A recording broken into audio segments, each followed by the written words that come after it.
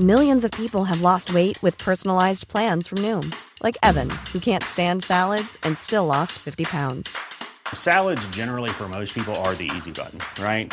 For me, that wasn't an option. I never really was a salad guy. That's just not who I am. But Noom worked for me. Get your personalized plan today at Noom.com. Real Noom user compensated to provide their story. In 4 weeks, the typical Noom user can expect to lose 1 to 2 pounds per week. Individual results may vary. Hey, it's Ryan Reynolds, and I'm here with Keith, co-star of my upcoming film, If, only in theaters May 17th. Do you want to tell people the big news? All right, I'll do it. Sign up now and you'll get unlimited for $15 a month and 6 months of Paramount Plus Essential Plan on us. MintMobile.com/switch. Upfront payment of $45 equivalent to $15 per month. Unlimited over 40 gigabytes per month. Face lower speeds. Videos at 480p. Active Mint customers by 531.24 get 6 months of Paramount Plus Essential Plan. Auto renews after 6 months. Offer ends May 31st, 2024. Separate Paramount Plus registration required. Terms and conditions apply if rated PG. I'm Sandra, and I'm just the professional your small business was looking for. But you didn't hire me because you didn't use LinkedIn Jobs. LinkedIn has professionals you can't find anywhere else, including those who aren't actively looking for a new job, but might be open to the perfect role, like me. In a given month, over 70% of LinkedIn users don't visit other leading job sites. So if you're not looking on LinkedIn, you'll miss out on great candidates like Sandra. Start hiring professionals like a professional. Post your free job on linkedin.com/people today. Oh, You're I know. definitely See, Apple's just holy cow. It's kind of releasing all the stuff. Weeko hardware today, this week. Yeah. What did they announce today? I'm surprised they didn't announce anything today. The iMacs were today, weren't they? No, it was 2 days ago. Oh. AirPods, maybe? Yeah, today, was it today AirPods? Yes, right. Today was AirPods. I think so. I don't know. There's been so many. Tomorrow's going to be AirPower, right? Hopefully. Yeah. Hopefully.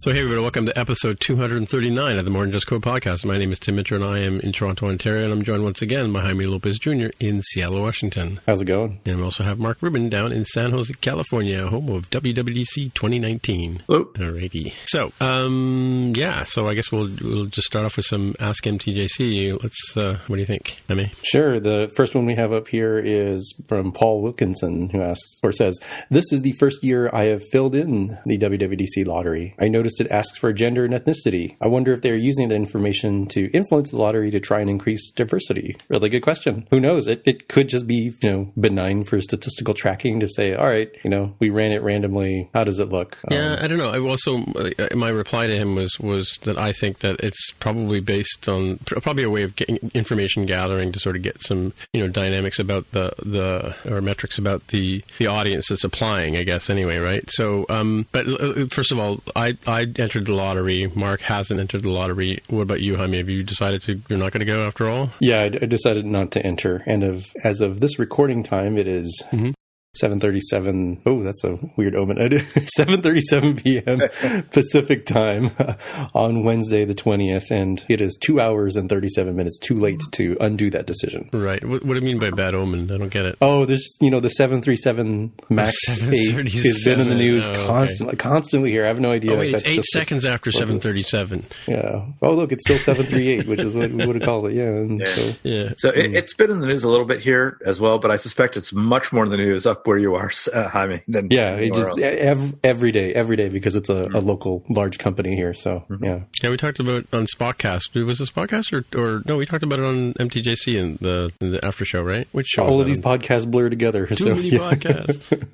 Yeah, but yeah. I don't know about the lottery stuff. I mean, we could look at it as like, well, it's statistical tracking. It could be a way for them to alter some of the weighting so that they can try to get better diversity. I really don't know. Also facilitation, because they were asking in the thing. I remember they were asking about childcare as well, like whether you required childcare. And I think wasn't there something about dietary requirements, or I forget. We probably can't go back and look at it because it's too late, right? Yeah. Do they not send you like a here's a recording or a copy, I should say, of your responses? Yeah, well, no, but I did get a confirmation of my entry, right? And yeah, I guess it's too late for me to pull the plug on my end too, right? So because 8 p.m. our time, as you said, it's already 2 hours and 39 minutes past. So, but yeah, to answer Paul's question, I think it's probably for statistical collecting, but I saw your reply to one of the tweets about you think the lottery is random.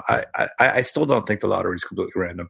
Really? Okay. Yeah, no. I think there is a random component, but I think a large percentage of the tickets are not random. And the reason I think that is just look around when you're there. Yeah. And it just, there's too many people from, different places. Yeah. And it's, diversity is a great thing, but it's more diverse than random would be, I think. You think? I don't know. I mean, when I was going to before the sort of lottery thing, when it was just people buying tickets. Yeah. I mean, I remember the first one with the lottery where there was actually a lineup at the women's bathroom. I mean, like the year that Tammy was there was probably 6 women or whatever. It wasn't that very many. Like Yep. I mean, I'm not saying there were a lot of them, but yeah. But there were certainly women there. Well, also if you go back through the talks and you look at when Tim Cook talks about the mix of new users versus repeat users. Yep. In those early days in 2010, 2011, 2012, 2013, it was like, 25% or 20% of the people were new, right? Because it was all the diehards who were, getting up at the appropriate time or knowing that they had to buy the ticket right away kind of thing. Mm-hmm. When it went to the lottery, that's when all of a sudden those kind of numbers changed. I mean, admittedly, there are some suspicious looking, people who seem to go every year, right? Yep, it's true. But don't forget, like, admittedly, there are 5,000 tickets, but I'm sure there's probably, and we've talked about this before, there's probably, 1,500 that are sort of VIP tickets, I agree. They kind of hold back. And, and I've heard of companies saying that there are ways of getting tickets. I talked to John Galancy a couple of years ago, the head of Apple Evangelist, and I asked him, I sort of said, so what do we do to get a ticket? And he says, well, and this is probably would have been 2015 maybe. And he said that, if you contact Apple within a month or two, or a month of the show, a lot of people do cancel, right? So for whatever reasons, they can't go, they can't afford it, they can't get their visa, whatever, Mm-hmm. There are a lot of reasons why their tickets would become available. But I do think while there is, we're going to talk about Phil Schiller a little bit later, but he was talking on the Accidental Tech podcast this week was about WWDC. He was saying that, there are 5,000 or so tickets, Mm-hmm. He didn't quite nail it down, and there's 1,000 engineers from Apple and so on and so forth, right? So I don't know. I think there still has to be some randomness to it, but yeah, there's got to be. I'm not saying there's not a random component. For sure there is, but nowhere do they ever say that it's fully random, guaranteed, or They never say guaranteed all the tickets are randomness, randomly distributed in the lottery. That's true. Well, yeah, I don't know. Do they? Don't they? I don't think they do. Yeah, well, it would. I mean, if you think, look, let's take the bank I work for. Let's take them for example, right? So if the fix was in, right, for instance, right? Yep. We're like one of the top apps in Canada. We're featured all the time by Apple Canada. We have millions and millions of daily users of our app, right? Mm-hmm. So it's a going concern as far as apps go, right? Mm-hmm. We were up until like a couple of weeks ago the number one bank in Canada. Mm-hmm. Yeah. So how come we're not guaranteed seats at WWDC, right? If the fix is in. Well, it doesn't. I'm not saying that it's completely fixed. I'm not saying that. Right. But all I'm saying is that I believe that there is a component of it that is not random. And like you said, there's maybe 1,000, who knows, 1,500 or whatever that are not in the lottery that they can assign to various people that they choose to. And sure. Just because you've got a big selling app, you may not be, hate to say it, but you may not be high on their priority list because you're not pulling the app if you don't get to go to WWDC, right? No, that's true. No, I mean we're there to service our customers and enrich their lives, as Apple would like to say. Right. Well, I wasn't saying that. I mean, I do agree that the information they're asking for is probably just for tracking purposes. But right. My point was that I think while the lottery part of it is probably completely random, I don't believe that all the tickets are distributed through the lottery. Well, no, we know that there are some special guests. Like we've known people who've won ADAs before, whose not entire team, but at least 2 representatives were granted tickets to enter. And I'm sure there are special relationships that get tickets, for whatever reasons. Yeah, right? There are. I believe that there are people or companies that beyond the ADA winners and things like that Apple would like to see represented at the show. And oh, true, yeah. So I think there's a certain percentage. I have no idea what the percentage would be, but I think there is a percentage that is not part of the lottery, and it's up to the discretion of somebody at Apple who gets those tickets. Yeah, and for me, it's been 5 years of me entering. I've entered the lottery all 5. Last time I was there was 2015, 2016. When was I last there? 2015, I guess, right? And I've entered 2014 was the last time I was there, and I've entered the lottery. This is my 5th year entering, and I'm not holding my breath at all. Like, if I get in, I'll be, what was the word we used to say, delighted, or what was it? The Apple terminology about surprised and delighted is what I'll be if I win. Yes, it'll be surprise and delight. But yeah, I did book a hotel room just in case, even though I think it says when you get your entry, they'll send you a link to book a hotel. I guess they're trying to discourage people from booking up all the hotels. But I can tell you that all the rooms are pretty much booked up already. So, by all the people speculating on whether or not they're going to get in. So I wonder if it's not just that. I wonder if it's people who have no intention of going, are just booking rooms with the intention of reselling them or subletting them or something like that. Oh, really? Wow. Is that legal? I don't even know. Probably. Yeah, I don't know. Probably not, but they probably do it anyway. Yeah, you never underestimate people, right? Yeah. I wonder if that's actually a thing. But yeah, it's surprising. I wonder how many cancellations are going to be tomorrow. So I guess tomorrow at 5 is when they start trickling out the announcements, I think is what they said, right? Thursday at the 21st. Did you guys hear that or read that? Or no. I did not, so I guess you guys don't care because you're not going to go anyway. So there's going to be no live MTJC at WWDC. That's all I got to say, unless Jaime comes for AltConf or something. An impromptu breakout from his own session from Mr. Gregory Archibald Heo as he goes rogue on the keynote stage. No, yeah, starts talking about our wonderful show that he used to be on. Yeah. Lamenting his guest chair being handed over to somebody else. Yeah, exactly. I'm sure Joe Przyplinski will be there. We can always rope him in, Mark, as a guest host. Alrighty. Speaking of Joe Przyplinski, Jaime? Yeah, he says, a note on the most recent episode regarding DuckDuckGo. Add a bang G, the end of your search terms, and it will auto-bounce you to Google. Many other bangs are available as well. I think somebody said that you could do one for like Stack Overflow, too. Yeah, I played around with this. There's a whole, if you click on the link, we'll have a link in the show notes, there's, you can hit bang A, and it's just kind of a shortcut in DuckDuckGo to take you right to Amazon or Wikipedia or so on and so forth, right? And if you hit bang SO, I tried it earlier, it does actually take you to Stack Overflow directly, right? So, but I'm kind of wondering, I guess, does it mean put a bang at the end of your search term? It'll take you to Google's result of that? Or is he just saying that's a shortcut to get to Google? It says add a bang G to the end of your search terms. So it sounds like, yeah. So maybe it does its own search and then auto bounces you to Google on it. So yeah, it's not clear. We'll have to try it, but it's not clear whether it means that it will do its own search as well as a Google search or just send you to Google and do this. Well, here, let me try it right now because I've got my DuckDuckGo set up on my Mac here. Let me Google that for you. Yeah. No, I went to Google. I typed in new iMac and I hit bang G and it took me to Google's result of the search. Oh, cool. Yeah. Interesting shortcut. Cool. Well, thanks for that, Joe. We'll have a link in the show notes for people. A couple of links, I think, actually. Alrighty. So do you have some follow-up, Jaime? Yes, this is related to the Apple, specifically Apple Watch and Stanford research study regarding the heart and afibrillation. So some results came out that were shared here in some press releases. This is one of the ones that I participated in because it was super easy. You just filled out a couple forms and installed an app on your phone and your Apple Watch, and you just sort of let it do its thing, and it was tracking data. I did not have anything come out of it, which is good. Like in the medical world, when you are negative from something, that is a very positive thing. And apparently they did some studies here and compared to things. And I think a challenge for this sort of thing is that AFib is like an intermittent thing quite often. So adding these sorts of things to the repertoire of devices that can just sort of be passively always looking for it seems like a pretty cool option. So this is helping to prove out the efficacy of this sort of thing. Yeah, it's interesting too. They even reported this in Canada, and we don't have access to the EKG feature in the Apple Watch Series 4 just yet.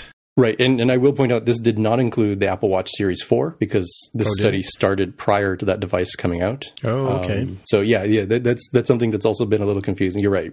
I do not have the Series 4, so I don't have the ECG, EKG feature. And you're right. It's only, I think, still only available in the United States. I don't believe any other country has had access to it yet. So it's just looking for irregular rhythms, not a full EKG. Right. Yeah. And I do remember I saw a tweet. I think I mentioned it on the show before. I'm just trying to look up the app here. I don't have my phone with me right now, but there was an app that Heart something or other that I got for my my watch even before I had the Series 4 because a gentleman had said that he actually ended up in the hospital because of this app had given him a heads up that he was not doing so great, and that was what the original watch. Let's see if I can get. Problem is, this is probably just going to show me iPad. I'm looking at my iPad. I was probably just going to show me iPad stuff. I guess I could just go across the room and get my phone to get through all the Peppa Pig apps first. Yeah, let me go grab my watch. Talk amongst yourselves. I mean, my iPhone. I mean.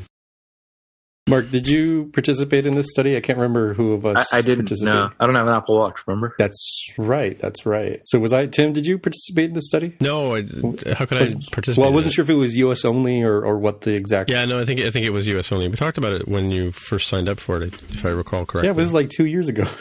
It's a lot of episodes ago to remember. Well, I mean, they announced it in November. I don't remember when the study started. Yeah. Okay, if so you, longtime listeners, are listening to the show and you remember better than we do, hit us up and hashtag AskTJC and tell us which specific episode it was. Yeah. And bonus points for time codes. So there's an app I use called Heart Watch, which gives you, and it sort of gives you a summary of your performance wearing the watch over a number of days. Like, for instance, Monday, got some stuff marked on here. You know, it's got my sort of my average heart rate, my minimum heart rate, and my super busy heart rate, I guess. And if there's anything irregular, this app will sort of give me a heads up, right? So I guess it's similar kind of theory as to. And that was using the previous watch. This worked, I'm sure it's much better with the 4, but with my OG watch, right? It was able to monitor my heart and report on, I guess, any, I guess it's like, I mean, it's kind of a known thing, I think, amongst doctors, not the weird doctors, but we just play them on podcasts, but they sort of have ranges for all these different things you measure, your the amount of uric acid in your blood or sugar or whatever, they have these sort of ranges for what is a healthy person, generally speaking, right? And so a healthy heart rate would be based on, not wild fluctuations, right? So yeah, but that's cool. But yeah, they didn't as I said earlier, they mentioned this study and the fact that the Apple Watch can catch irregular behavior in your heart as well. Cool. Anything else you want to say? No, I think it's just something cool. And I think it goes without saying that this is not intended to replace actual medical device technology. It certainly can't be as good as dedicated hardware that's gone through all the extra certifications, has all sorts of extra sensors and doodads. But I think it's a nice way to get more coverage, casting a broader net and catching people who probably should be using medical devices to get more information who ordinarily would not because of the, again, mentioned irregular behavior of this sort of condition. Sure. Cool. All right. Moving on, we have last week we talked about this on this podcast, and we almost talked about it. I think I mentioned it in last week's show, but we didn't talk about it actually during the recording, and that was Spotify's questioning of Apple's policies. In fact, I was listening on ATP earlier today that Spotify had actually created a website talking about making a claim that Apple is unfair to them or unfair to everybody, basically, and it all goes back around this 30% commission that Apple takes off of everything, like whether it's an in-app purchase or an outright purchase of the thing. And I guess Spotify, they must have gazillion dollars going through their app, in a day, and having to give up 30% of that must hurt them quite a bit. I mean, not hurt them per se, but it must add up to quite a chunk of change, right? So Apple's, in my link in the show notes here is they've addressed the claim, and I think ATP kind of described it best. They said they're just talking past each other. They're not really answering each other's claims, but they're kind of talking about how they're giving their perspective on what they feel about the app, right? I don't know if you guys did you have a chance to read through this article at all? Yeah, a little bit. I mean, Apple's point is basically that, look, you're getting all this free advertising and free distribution and free access to customers.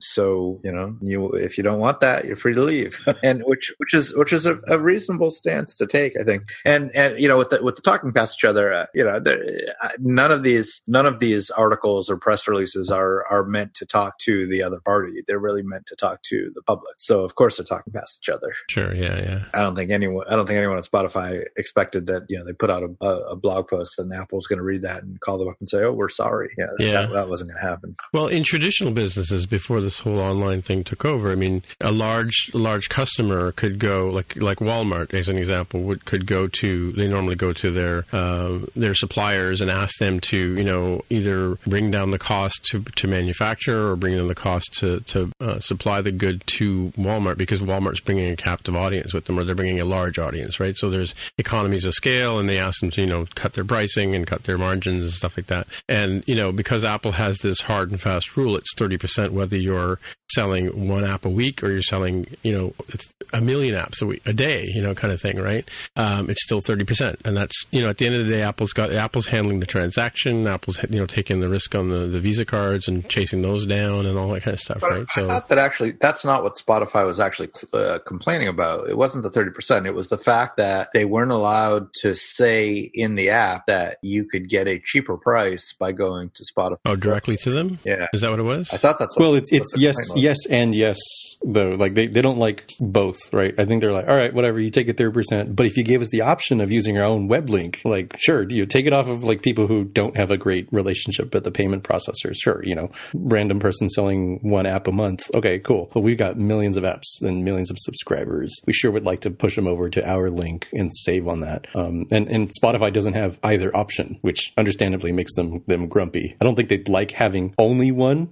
They probably would like some of the convenience of having, maybe both options, but they certainly don't like having neither option of being able to have a zero fee handled by Apple thing, or a not handled by Apple by going through our own processing. So yeah, see, I don't understand that, because I mean, like Amazon, for instance, Audible, which is owned by Amazon, their app is free on the App Store, and yet to buy the books, when they first rolled out the app in day one, you could buy the books in the app, and then Apple said no, that's against the rules. So Audible said, fine, you have to go over to our website, pick out the books you want, and then you serve them up inside the app. Same thing with Kindle. I mean, like, Kindle content is consumed in their Kindle app on iOS or Mac or Windows or whatever, but the actual purchase of the book is done through Amazon's own site. So what's stopping Spotify from doing the same thing? I don't understand. I don't think it's stopping them. It's how much worse that makes the user experience, because it is very confusing to have to do that. And maybe people kind of go out of their way for the larger companies like Spotify, Netflix,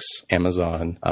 But it's a fair question, right? So like I don't know if they brought up this specific example, but they brought up a different one, Spotify that is, about like, look, why in the world is it inconsistently applied? Like, okay, so this is a digital thing, our subscription service for music, and you charge us 30%. But if I'm Uber or Uber Eats and you're getting a burrito delivered to you, or you're being taken to a place that has burritos, how come that doesn't get a 30% charge on it? How come they're totally okay since it's a real world thing? Yeah. And that's a fair question. I mean, Apple, I think, addresses some of that somewhere here in this article, but it's weird, right? And it's a filled with history sort of thing, but it is kind of strange that Uber can have a really great user experience without having to pay the App Store tax, but Spotify cannot. Right. So I'm just reading the original article here, but apparently they threw up a website to talk about that, right?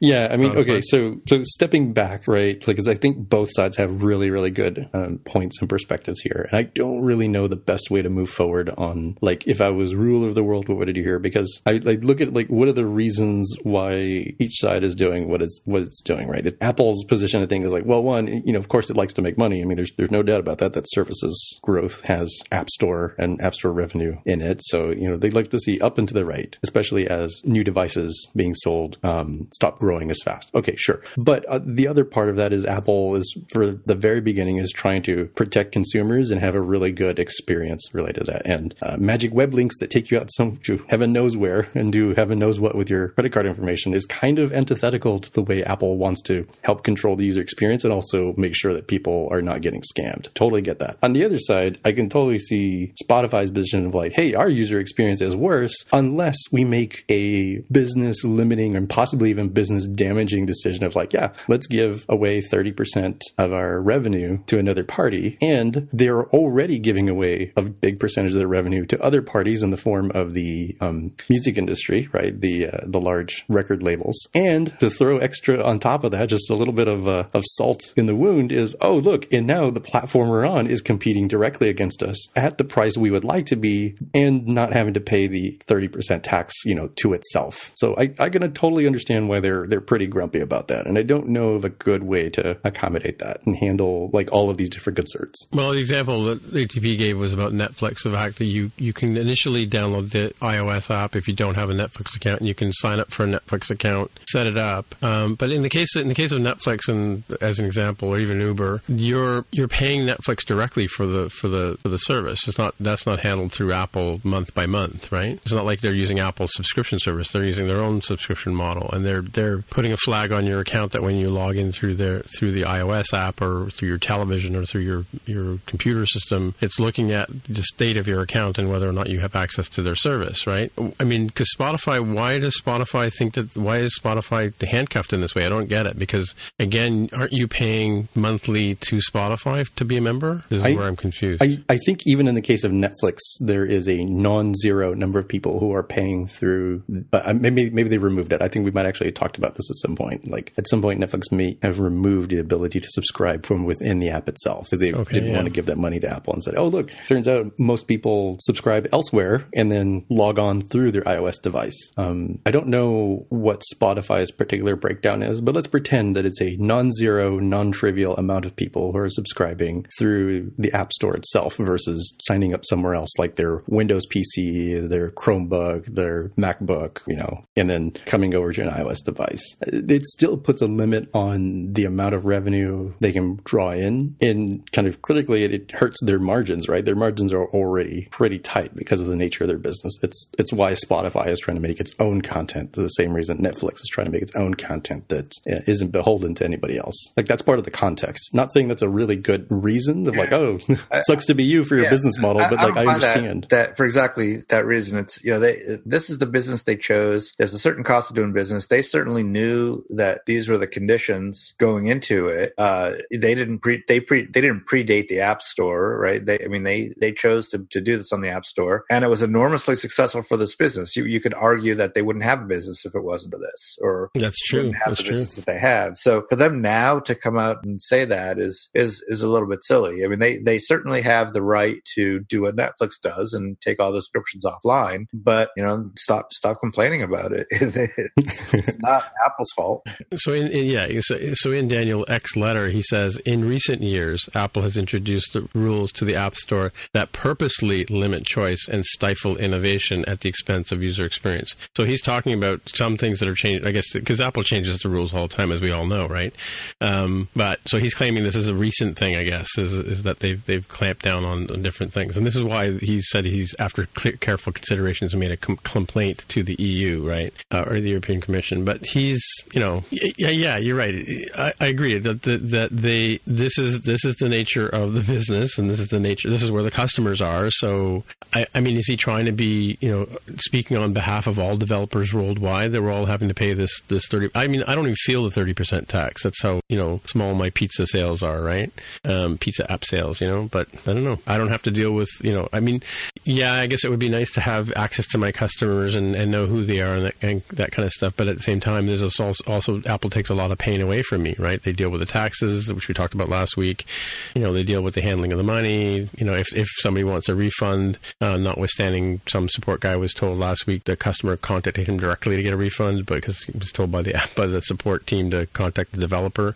But yeah, I mean, like all that kind of, if somebody wants a refund, Apple just gives them a refund, and I just don't get the money. It's not no big deal. So I guess I'm talking about like a couple of $100 a year, whereas Spotify's talking about billions of dollars potentially, right? Yeah, I feel like the best way to handle both sides of what I talked about earlier, of re-examining the fairness of the situation, but yet at the same time not completely throwing the baby out with the bathwater, because we do want to have a nice, safe experience. Apple's kind of already moved in this direction a little bit. It's not a straight up 30% anymore. I think if we were to analyze what Spotify, like, I know Spotify is growing, but it's not doubling every year. So we could say with fair certainty that the people who are subscribing on iOS devices are almost clearly only costing 15%, not the full 30%, right? Because after the first year, it drops down. Well, it's not a subscription service through the App Store is what I'm saying, right? Don't you pay Spotify directly? I think you can pay directly and then just log in through your iOS device, but I think you can also sign up from within the Spotify app itself, like through App Store purchasing. Like I'm not sure. Like I'm on a free plan, and I'd have to try it out on a new device to make sure. Right. Here's another point that he's making about the fact that Apple has locked out Spotify and other competitors from services such as Siri, HomePod, and Apple Watch, right? By not making those available. Because I was just thinking about that because I have Spotify on my Google Home, right? Hold that thought, right? Because I think that's a fair one to talk about. In terms of like what I think Apple could do here, I think it'd be nice if Apple made that 15% an across the board adjustment from day one, and maybe even evaluate if they can get it down to 10. And then I feel like it'd be a much more fair representation of the value exchange that's happening. And I liken it to the battle that Apple is having with Qualcomm right now, right? So Qualcomm basically owns the industry with regards to these certain chipsets. And the battle they're having with Apple right now is like, how much money should you be paying for the rights to use that technology? Qualcomm has said, hey, it's a certain percentage price of the final thing that you're putting together, that you're selling, like in this case, an iPhone. And Apple's like, whoa, that's completely egregious and unfair, right? That's usurious, to use a word. It really should be more like, flat fee sort of thing per device. And I feel like that's kind of the same sort of battle that's going on here between Spotify and Apple. And I think if it was just a simpler, smaller, but still, pretty reasonably profitable as far as Apple's concerned, and yet not large and onerous from Spotify's perspective, I feel like that'd be a good balance, because then we'd continue to have people using normal payment methods, not trying to get around, yet another App Store rule, and we'd still have the safety and convenience factor going on. Well, but the truth is, though, we have no idea what the break-even profitability rate is. I highly suspect even at 30%, Apple's probably losing money on most developers. If you're only selling 100 apps a year and Apple's taking the 30% cut, well, they probably pay a lot more than that on electricity just to keep the servers running that people can download your apps. So it's not a given that 30% is a usurious rate for this stuff. We don't know. So while I agree it should be fair and equitable, we just don't have enough information to say what fair and equitable is. It kind of, well, I don't know. I don't know what else. It's a tricky situation. I don't envy anybody who has to go through this. So I totally understand your hesitance on some of this, Mark, because you're raising some really good points. I don't know. It gets a little cloudy because we do have the developer account price as well that you might throw in there as part of the hosting in the App Store sort of stuff. I have but it's completely anecdotal. I know that whatever I pay to Apple is clearly almost pure profit for them because I don't put a whole lot of strain on them. But that's not true of every developer. There's certainly folks who make more use of the support forums. $99 a year to be an Apple developer is a steal for us. Yeah, it's basically nothing, right? But it's also how much do the bits cost? Spinning out there in like 5 different data centers to store an app for me. Less and less with each passing second, I guess. But when you include the Xcode costs, development costs that are amortized over all developers, $100 is probably not particularly expensive for that. Yeah, I pay more. True. I pay more per month for hosting than I do for Apple being a developer for an entire year. So yeah. So it's a very good point about the 30% and where does it fall on the margin scale. Yeah. I don't know. Like again, if Apple brought the bar up and said you can only be an Apple developer if you're selling $2,000 a month or something, or $500 a month or something, people would be up in arms, right? Because all of a sudden all the little guys would be unfairly treated, Yeah, and I remember making this argument probably 3 or 4 years ago when we were first talking about this. If in the old days, say you want to sell a book at Barnes and Noble or whatever, by the time that you're paying the publisher and the distributor and the printer and all those people, paying a lot more than 30%. I remember seeing a chart when I was in university about printing a book or the cost of books, right? And I think it was maybe discourage us from stealing the books from the library or from the bookstore.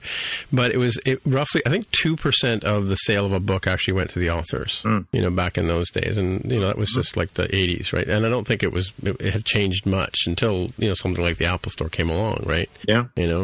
So, I think that there's, what is it, the whole free enterprise thing. The fact Apple has given us little guys the opportunity to play with the big guys, I mean, they're going to trounce us in terms of popularity and use and all that kind of stuff. But, they're giving us a chance, Yeah. Mm-hmm.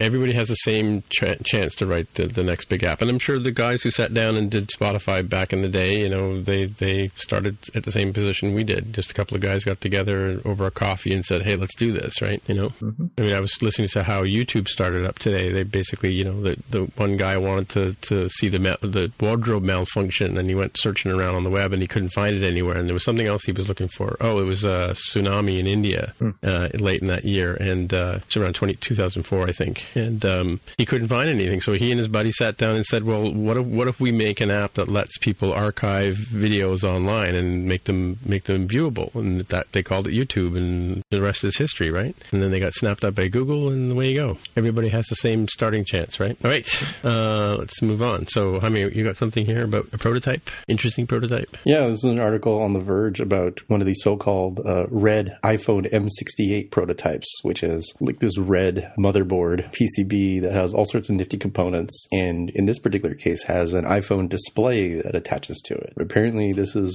the kind of prototype that Apple was using early on in the development of the iPhone to build the software for it before all the hardware was done. So there's interesting ports here on this motherboard, like, well, how are we going to hear sound? Well, all right, this one has a 3.5 millimeter jack. You can jack in.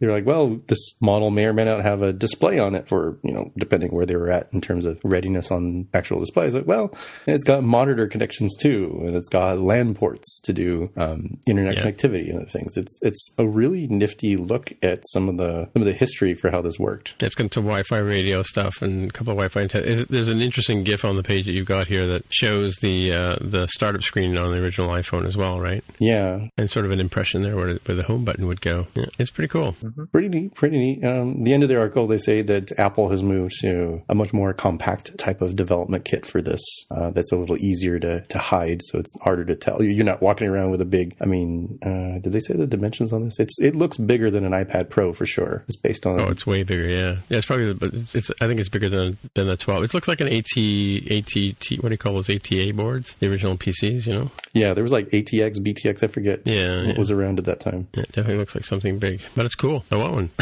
Don't know what I would do with it. Make calls. Yeah, I'm surprised they even tried booting it. I'd be afraid to try booting it and break it. Oh, there's even close-up shots here. They showed like the radio board with the Wi-Fi chips and Bluetooth chips, and they've got like a SIM slot on it for testing, I guess, for making calls, right? And NAND, I forget what that is. That's NAND. Yeah. Not AND. It's memory. Oh, is it? Oh, okay. Yeah, and some buses for plugging in stuff, right? PMU, shutdown, switch, Cool. That'd be neat, hanging on my wall. Probably worth $1 gazillion. Lots of money being thrown around today. So anyway, we were talking earlier today about so there was hardware announced today, there was hardware announced yesterday, and there'll probably be hardware announced tomorrow. So what did they announce on Tuesday, Jaime? I believe this is on Tuesday because it was a crazy... Oh, no, it might actually have been Monday. I don't know. This has been a crazy week. It was Tuesday. I was at Apple at an event, so I missed it. So. Oh, okay. Because the context is the March 25th. That'd be Monday coming up event where they're going to talk about the subscription service is what we believe. And so what they're clearing the decks for all the news is, hey, here's all this hardware. And the first bit we're going to talk about is related to iPad. They have a new $499, that's $499 US iPad Air, and a $399 iPad Mini update.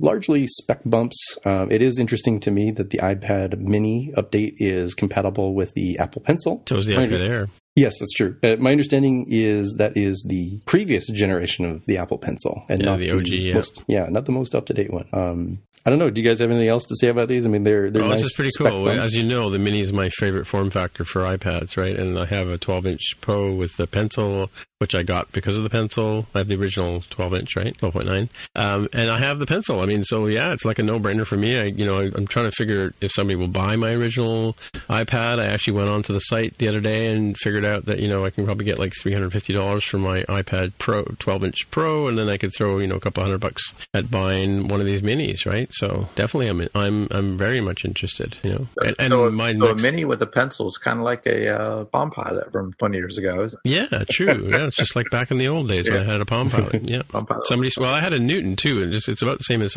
a Newton, right? And somebody stole my Newton, and so the insurance company replaced it with a Palm Pilot. That's how I got into the HPs, right? But yeah, I had to go on eBay. It's one of the first things on eBay. I went back and bought our original Newton, so I have one here. I actually have two of them now that say that. Because the screen started to go on my original one. Anyway, yeah, this is cool, and it's the A12 Bionic chip, not the A12X, which I think is in the iPad Pro models, but that's still a pretty good bump in terms of the Bionic chip. It's also got the True Tone display and the wide color gamut. It's got a Retina display, of course, right? Definitely an interesting iPad. And I was joking. I wondered how many people sold off their original their pencils when they figured they were going to be obsolete, right?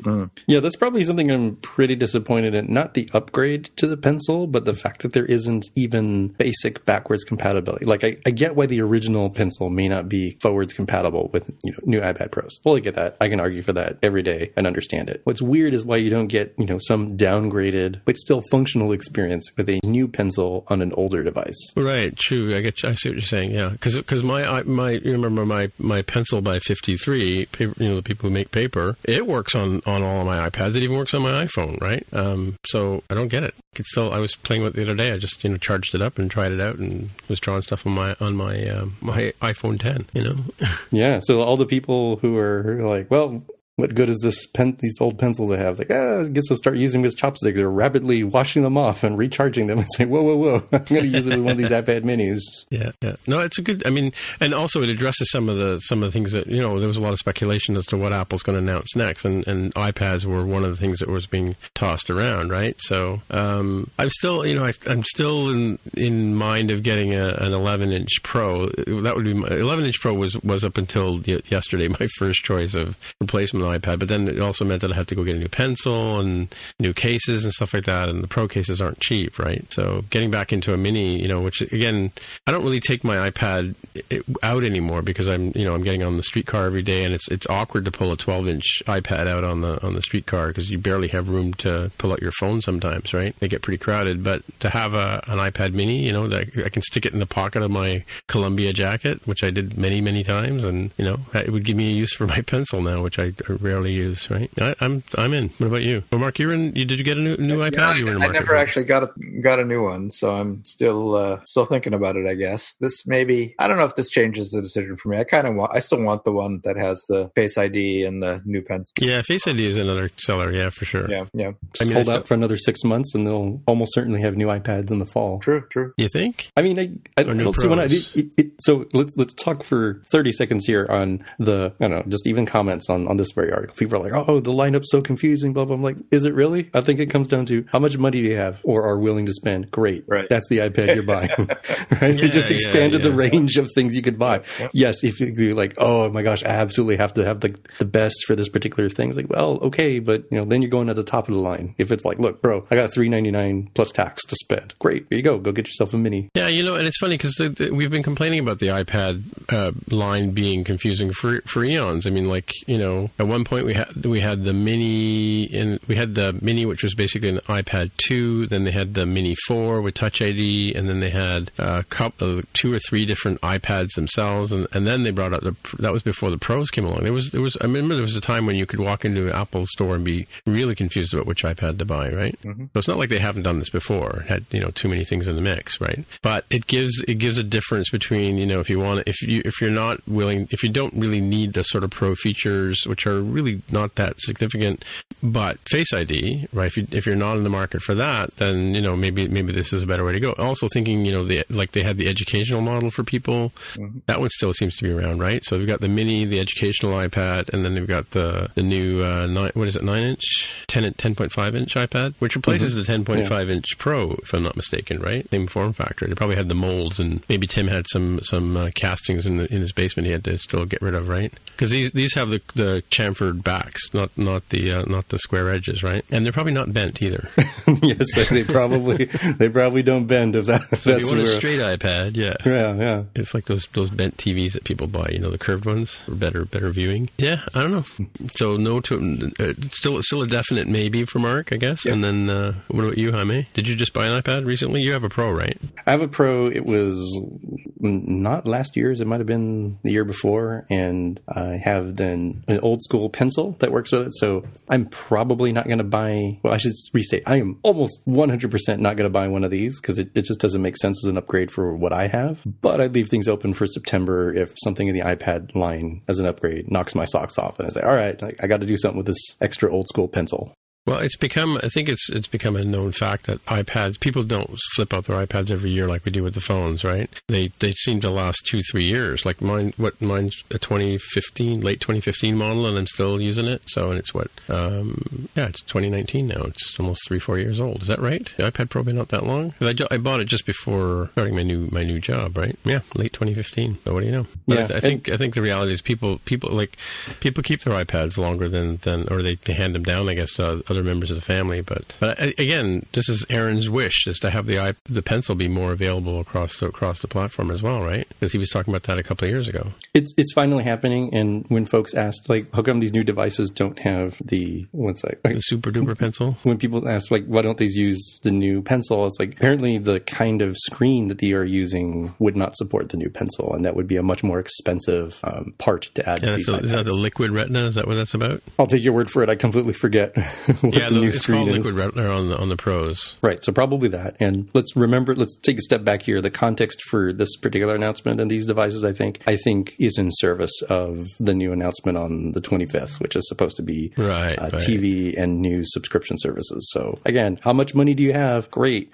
Get these lower cost devices and then spend the savings on the new subscription service, I think is the idea here, just so that everybody can sort of join the fun. So the one thing I remember about the Pros, and it has to do with the refresh rate, I think, on the screen is 120 hertz if you're using the pencil. I wonder if that's the same. I'm just going to take a quick look at the comparison page. Where's this? Find the right iPad for me. Yeah, I think the new pencil was 240 hertz. Oh, so it's twice the resolution? Yeah. I think so. Right. Just trying to see if they have something on the page here to make it easier for us to figure out. Scrolling. The same resolution, 264 pixels per inch. Same pixel count, I should say. Resolution's a little lower.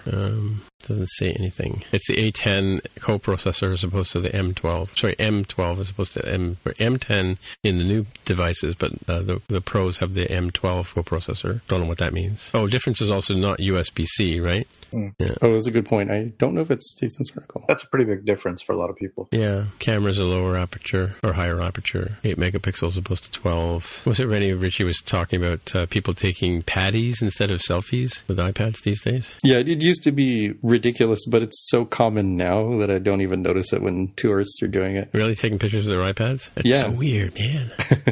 I mean, people will FaceTime and be like, oh, look, I'm over here, like the Space Needle or something. And what's a better FaceTime than having a large window display you can show somebody and then take a selfie? Yeah. No, I don't see anything here. I'm just looking through the specs and getting deeper into them. Deeper into the weeds here, as it were. No, I think it's a good buy. Definitely I think it's a good buy for even for the average Joe getting the iPad. Yeah, I would do it. I don't think I'd regret it. Even as an interim step towards getting because I mean, what's the difference between the Mini in this case and my iPad Pro OG, right? My 2015 iPad Pro, right? Probably very similar in terms of specifications, right? And just much smaller, fits in my pocket. Right.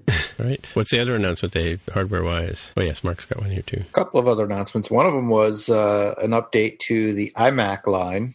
First one in a couple of years, I think. And they're coming out with basically the form factor and the case are all exactly the same. It's just a updates to the processors and the drives. So they're now going to ship with the 8th generation Intel CPUs in a quad core and 6-core form factors. That's in the 21.5 inch, and then the 27 inch has a 9th generation Intel with 6-core and 8-core configurations as well. So Apple's saying that these can give twice the performance of the previous generation. Interestingly enough, they still, the base models still have a disk drive, a spinning disk drive. Oh, really? Yeah. What? Yeah. Well, for cost reasons. But of course, you can update it or upgrade it to a SSD, as I think most people probably will. So that is a 4K display. Is that not new? And the top one comes with a 5K display, like the 5K display has been around for a couple of years. The 4K though, is that in the 21.5 inch? Is that new? That's definitely not new. Well, I don't know about in the 21.5 inch specifically, but they remember the 4K display originally came out in the iMac a couple of years ago. Yeah, and there was a lot of speculation about how come there isn't a cinema display or a Thunderbolt display that's also 4K, and the reason was that most machines couldn't drive that. They didn't have the hardware or the drivers to power it, and so but it actually never happened. So but the iMac, that was probably 2015 or so when it first came out with a 4K display. So if you're in the market for a new iMac, now is probably a pretty good time to get one because they just up the specs. Right? It still has an SD slot on the back and an Ethernet, gigabit Ethernet. Ooh, there you go. Who uses that anymore? Oh, it's got USB-Cs on the back. That's new, right? From the iMacs? I don't know. I'm not sure. I think they had that. As svelte as the iMacs are, they still have a lot of surface area that you can put all sorts of ports and plugs in. So sure, I don't see why they would necessarily need to drop anything all that soon. Mark's point about the lower cost ones, I could see these being in office complex or school classrooms and stuff. The lower end models, and those may or may not have Wi-Fi, but they probably have Ethernet jacks that they can just put in there. I don't know. It seems like a pretty nice update all around. By the way, the 4K display is new because they still have the 21.5 inch iMac in the lineup, and it's just a regular old display. So this is Retina. This 21.5 inch is I think the first Retina in that size factor. So form factor. Sorry, in that form factor. That's interesting. You're trying to see if there's any difference between the black Mac Pro and the new Mac. 10 core versus 8 core, right? Or up to 18 core in the Pro. Yeah, still a good set of choices there. I don't know about the Fusion drive though, because we have a hard drive in our current iMac upstairs, but I run the Mac off an SSD drive because it's brutal running off the hard drive. Yeah, I think it's a good choice for Mac too. The middle of the line. If you don't want the giant 27 inch Mac, right? What size is the monitor you have at the office there, Mark? The LG. I don't know. It's the LG. Is that LG 5K? Actually don't know what size it is. So I was going to ask Jaime to talk about the AirPods. What's new with those? Well, a couple of things. So you have both a new wireless charging case, which is available for your old AirPods as well, for the low price of $79. Or wireless Qi, that's QI. That'd go great with an AirPower, wouldn't it? It sure would. And as of this recording, that is the one thing they have not released yet. But with regard to these new AirPods, they seem nifty. They've for the same, I think it was $159 to begin with, right? Is that an upcharge of $10 more? Was it $149 or was it always $159? I thought they were way more than that in Canadian dollars. Well, so we're talking US here, so that's a good point. So somewhere in the 150-ish US range, 159 is what it says here, you will get a AirPods with better sound. Yeah, more magical than ever, the advertising says, yeah. And with the power of the H1 chip that's new for these headphones, you will get the voice command support with Hey followed by the word Siri. Cool. Yeah, so instead of having to tap the side of one of the AirPods before speaking to Siri, you can just talk directly to it. And the new chip here supposedly provides up to 50% more talk time than previous models and faster connecting times. So there's I'm looking at the Canadian site here, but there's no old iPods available anymore? I don't know. I didn't look at the AirPods with a charging case or AirPods with a wireless charging case. Difference of $50. Yeah, there's still a couple $100 here in Canada. How much are they in the States for the base? It says here $159, but I don't know what the old models were. I remember them being around $150, but I can't remember if it was exactly $159. Do you have them or you don't have them? I do not. I have doubts about using them because just you have those funny ears. I forgot. Yeah, my with my narrow ear holes.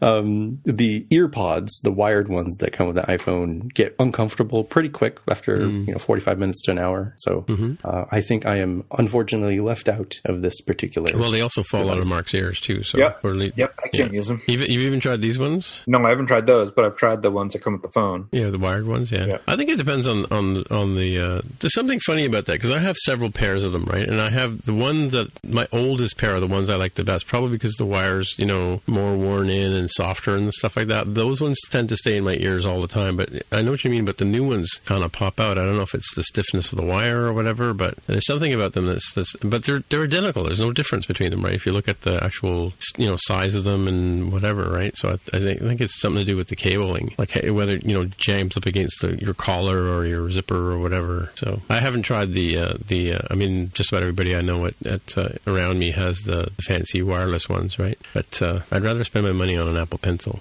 I mean, why not both? You got your birthday and some sort of holiday like Christmas. Yeah, so maybe an anniversary. There's all sorts Mac, of reasons. Right? Yeah, no, still working on that one. Yeah. I guess. I don't know. I thought they were coming out with black ones. That's what the rumor was. I'm so disappointed. Yeah, that was a big rumor. They were not announced here. It's not to say they won't be announced in the fall or some other sort of time frame, but not with this release. Well, they should. If they came out with black ones, they'd be so much easier to lose, right? Not going to go. Maybe they should come out with neon ones, high visibility, reflective ones, like they put on the material for people who ones are ones where you could push a button on your phone and they would beep and you could find them, or on your watch, I should say. All right, so let's get into some gaming here, Jaime. What do you got for us? Yeah, the context here is that it's around the time for GDC, the Game Developer Conference, going on somewhere in the Bay Area. It might be San Francisco.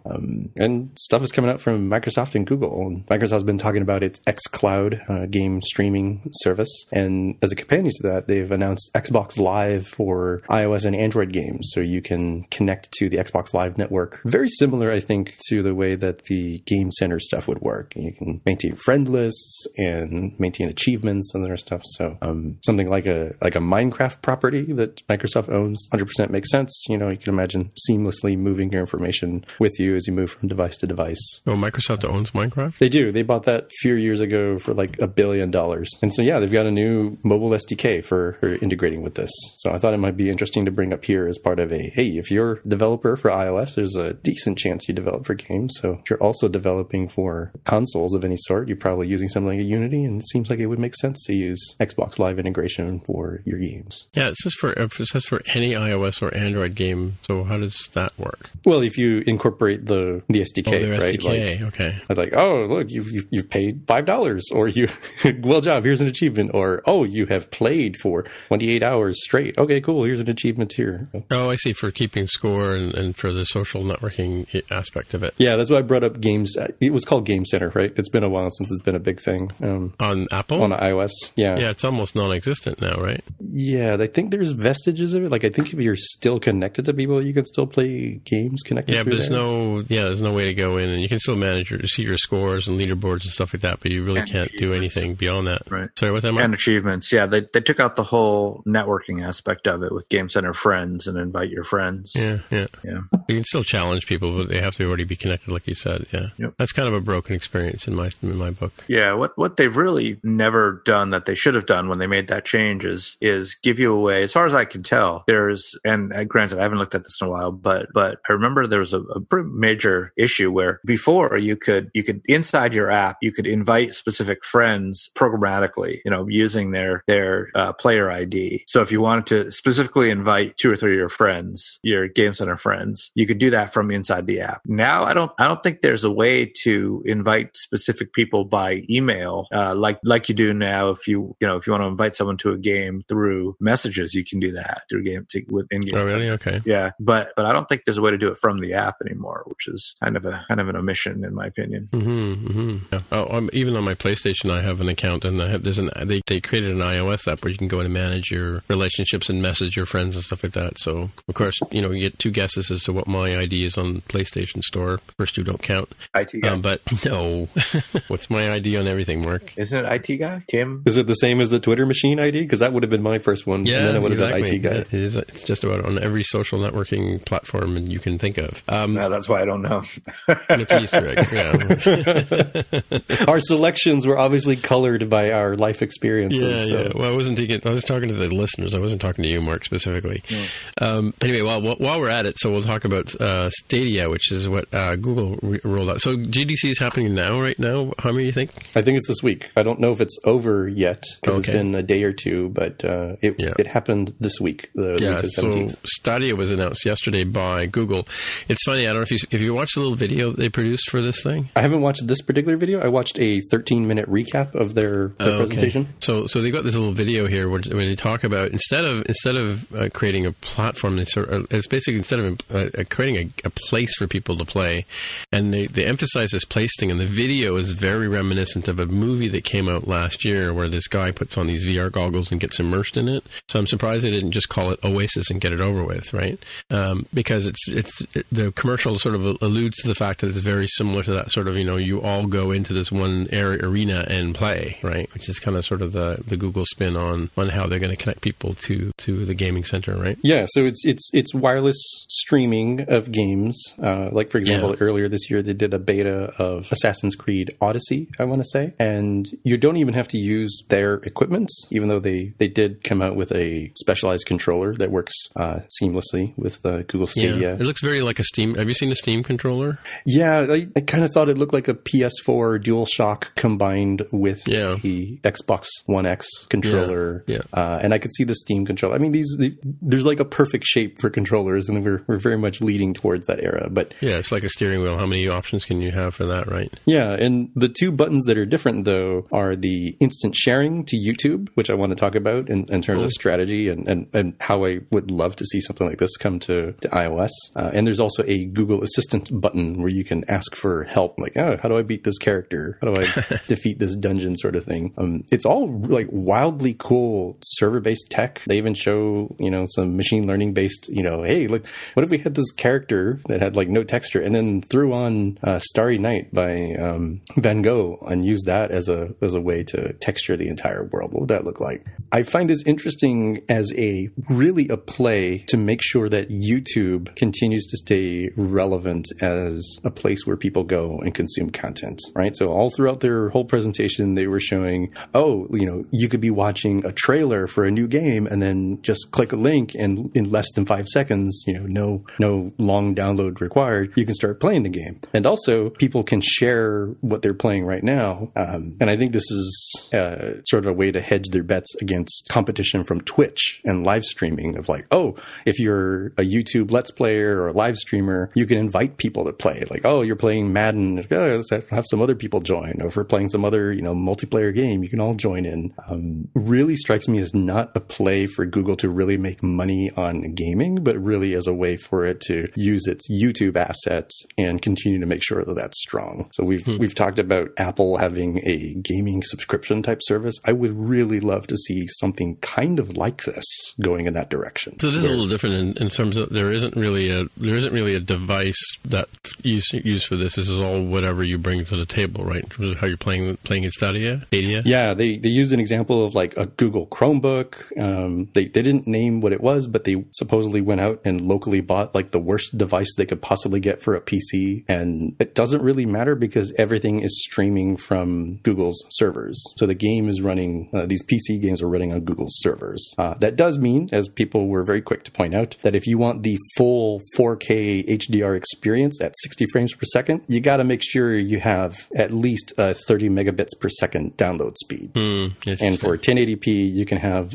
less than 25 megabits per second. And of course, data caps come into here, and people are wondering about like, how do I modify my game? And what does it mean for DRM and rights? And how much will this cost? No clue. Google said it'll be available in 2019. It's an exciting tech sort of demo that they're showing here. Again, the context is this is the Game Developer Conference, GDC. So this is kind of like a WWDC sort of thing, where all of those wonderful things people are wondering about from a user gamer perspective, those would probably be talked about at E3, which is like the equivalent of the September keynote for us Apple folks, right? A little bit more consumer focused and less on the nitty gritty of like, look at this cool tech with these AMD GPUs and TensorFlow and all sorts of stuff. Sure. Well, before we move on to the next thing, I just want to, and since we're arguing about pronunciation for the last 3 weeks, some people would say it's Vincent van Gogh, not Vincent van Gogh. Just putting it out there. Anyway, is it so yeah, I was listening today. Yeah, I've always heard it. Gogh, Van Gogh. Yeah, but it's not Go, right? Right. Well, sure. Yeah. Okay. I'm using the common anglicized form of the artist name, so points taken on the original pronunciation. Dutch. I guess. All right. Anyway, so I was listening today, recommended by a friend of mine to listen to, hey lad, how are you?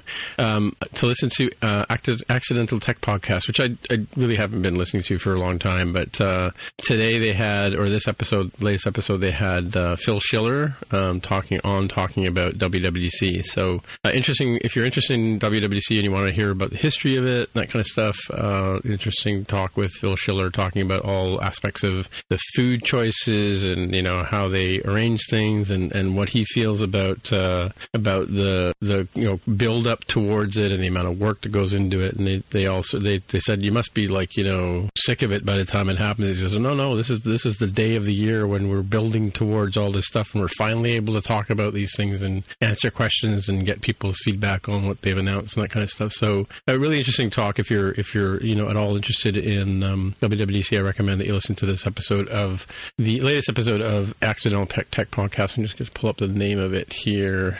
Episode 317, We're Customers Too. It's a special WWDC segment. They talk to Phil Schiller. Cool. Yeah, and they also give their opinion on the Spotify versus Apple in-app purchase dispute. So interesting to hear that. Don't recommend that. I guess that's almost a pick, I guess, eh? Have you guys listened to this show at all, or nope. No, Mark hasn't? Partway through the episode. All right. Well, since that was kind of a pick anyway, I might as well just continue with my rest of my picks.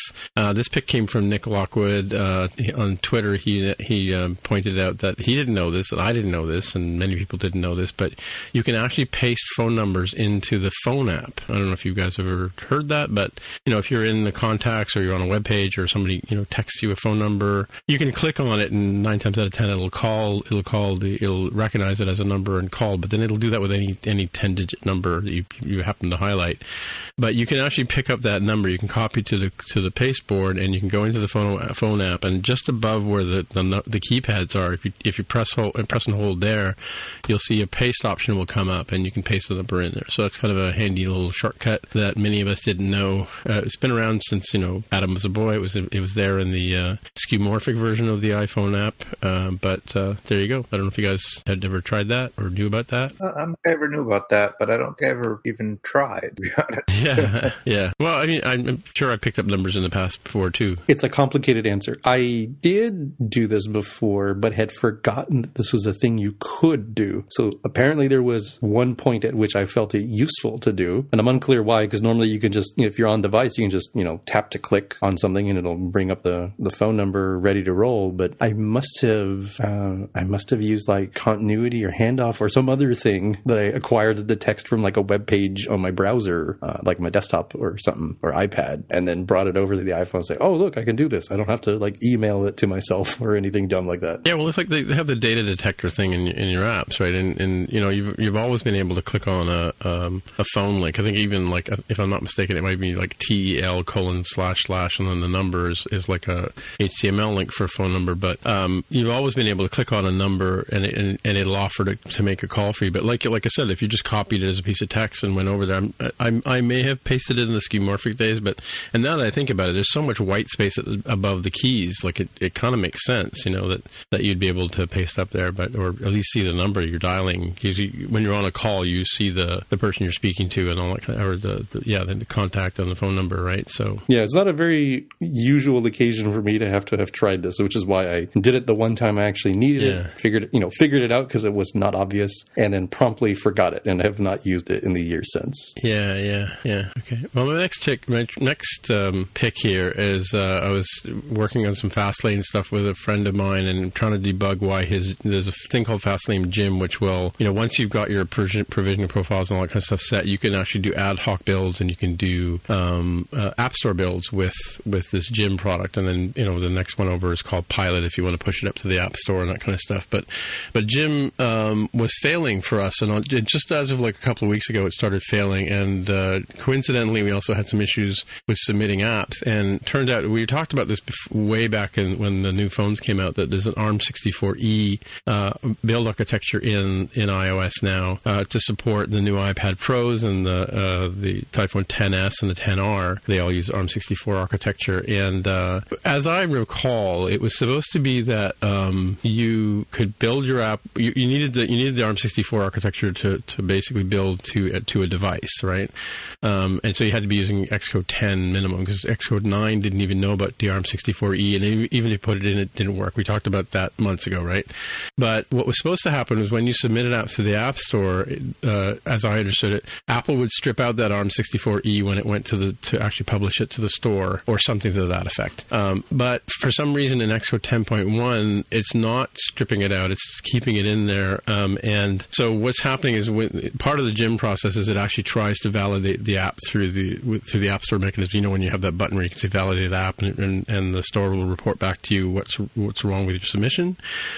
So it's spitting back an error that says invalid Swift format, or invalid Swift version, I believe, and saying that there's something wrong with it. And so the only way around that is to actually go into the release version. I've got a screenshot here of my tweet, into the valid architectures and remove the ARM64E from your release build, and then miraculously it works in Fastlane, and presumably also works when you're submitting to the App Store. So, and that's just, we're hoping that's fixed in 10.2, but just a heads up if anybody's banging their head or pulling their hair out over this particular issue. And it's one of these errors where it throws all kinds of, or one of these situations where it throws all kinds of errors that don't really point to what it actually says. Like even in Fastlane, which is generally pretty good about telling you what the errors are with your app submission, they're giving sort of obscure, unrelated responses to the error. So it took us a while to sort of figure this out. Screenshot up here with the steps to how to go in and remove the ARM64E support. And of course, I've got the note here, your mileage may vary, because, may work for you, may not. It's not guaranteed. And of course, back up your work before you do anything like this, right? So that's my advice to you. Just a heads up. That's good, because that's the sort of tip that will save people a lot of heartache if they're running into it. It's not very obvious that that's what was happening. Yes, we had several hair pulling sessions in the last couple of weeks over this, Gwen. The guy with the Fastlane was like ready to throw in the towel. He was like so fed up. The last pick I've got here is this just surfaced yesterday. I don't know when it came out, but and I've got a link here. It only works in Google Chrome, so don't try it in Safari, but I'll have a link in the show notes for people. But you can play Where in the World is Carmen Sandiego in your browser. So I don't know if you guys and it plays it on Google Earth. I don't know if you guys ever played that when you were kids. I did, and there was a TV show, like a game show, that had a pretty memorable tune.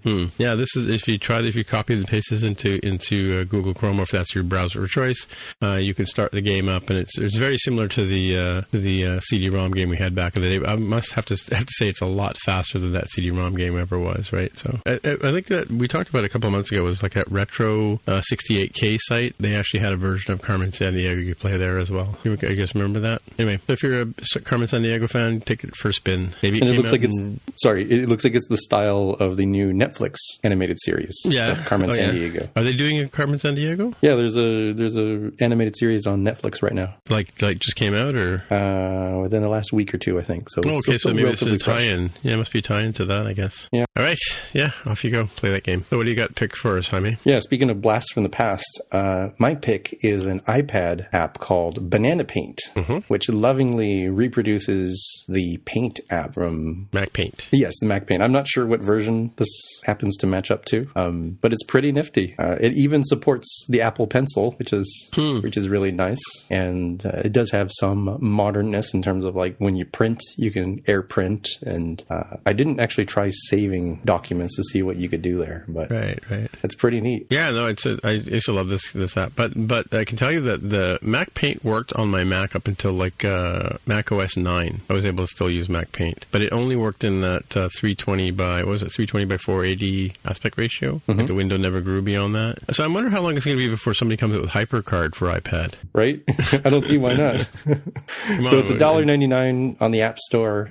Straight up purchase. I don't think there's any IAPs. At least not what I said. Yeah, I don't see anything on there. Yeah. And maybe its notoriety on this very show will cause it to go away. So go get it before Apple figures out what's happening here, because it's great. It's swell. Yeah, that's a great. I have to download it to my iPad and play with it. Yeah, no, it was really cool playing with that kind of stuff. And actually, back in the black and white days, some people were pretty cool artists. Of course, Susan Kerr was the first sort of artist that was working on this stuff before any of us were. Yeah, well, now you can go in and lovingly recreate the dog cow. Build the dog cow, yeah, or the bananas. I wonder if it's named after, like, the Banana 2000 computer. Remember that one? I do not. You don't know the Banana 2000? How about you, Mark? Nope. Really? Yeah, I don't remember that one. Okay, hang on. I got to find it for you now. I'm on a mission. Banana 2000. I have to find just the right image, too, because there's a strip. Is it Banana 2000? Pretty sure it was. Was it Berkeley Breathe? Do you guys know him? Yeah, he's the guy who wrote Bloom County. He's back, He's back on Facebook and stuff. There's a classic image, I'll see if I can find it, of the Banana 2000 saying, "I think, therefore I am," and starts walking out of the room until the plug comes out of the wall and,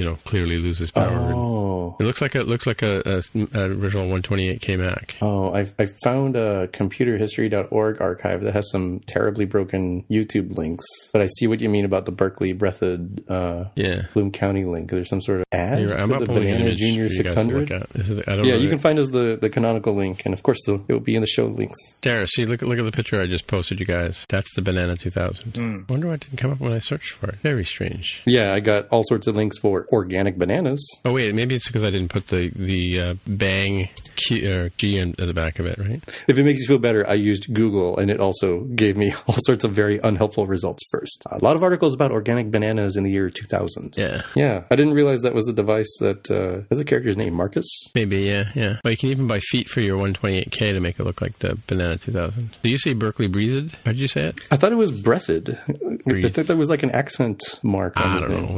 We can argue about that, I'm sure. We argued about Van Gogh. I'm almost certain I got it wrong for Berkeley Breathed. I don't know. Bloom County and Outland guy. You know who he is. And if you don't, you can find him on Facebook and Twitter. He's got all sorts of new comics going up. Yeah, we follow him on Twitter. Do you follow him on Twitter? I do, but with the distressing way that Twitter shows things. Facebook, actually, I meant. Oh, it's Banana 6000. Maybe that's why I got the name wrong. I feel like Google normally corrects for that sort of thing. You know what it meant? Yeah, it looks like Banana 6000 works for me. And here it is. I found the cartoon. Let me grab this one. Yeah, looking at the App Store posting for Banana Paint, it says, coming soon, Banana Write and Banana Draw. I actually have a copy of Mac Draw here, and Mac Paint. No, Mac Write. I have it original in the box. Floppy disks and all. There you go. There's my favorite cartoon. I think, therefore I am, right? And he starts walking out the door. I see. But it's the Banana Junior 6000. I was wrong about Banana 2000. So send your angry letters to Ask MTJC, care of the Twitter box. All right. That's cool. So I guess that's it for another week. Hey, guys. So Jaime, if people want to get in touch with you, where would they look? I'm on Twitter as @DevWithAHair. And Mark, where would people get in touch with you? Mark R at smapsoft.com. All right. My name is Timitra, TIMMITRA on the Twitter machine. And what else did I say I was on? Oh, on PS Network. So until next week, we'll say bye-bye. Bye. Bye. If you want to find out more about the podcast or see the episode show notes, visit the More Than Just Code website at mtjc.fm. You can get in touch with us on the website or follow us on Twitter at mtjc_podcast. If you have feedback or questions, send us a tweet with the hashtag AskMTJC. If you like the show, please consider recommending us to a friend, writing a review on iTunes, or pledging any amount at patreon.com/MTJC. You can find details on how to help us out on our website at mtjc.fm/sponsor us. Thanks for listening, and we'll see you next time.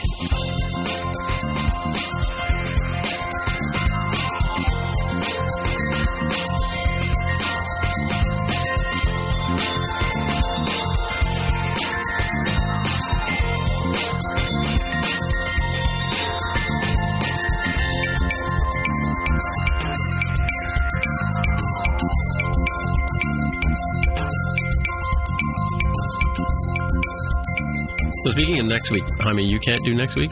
No, that's 2 weeks. 2 weeks.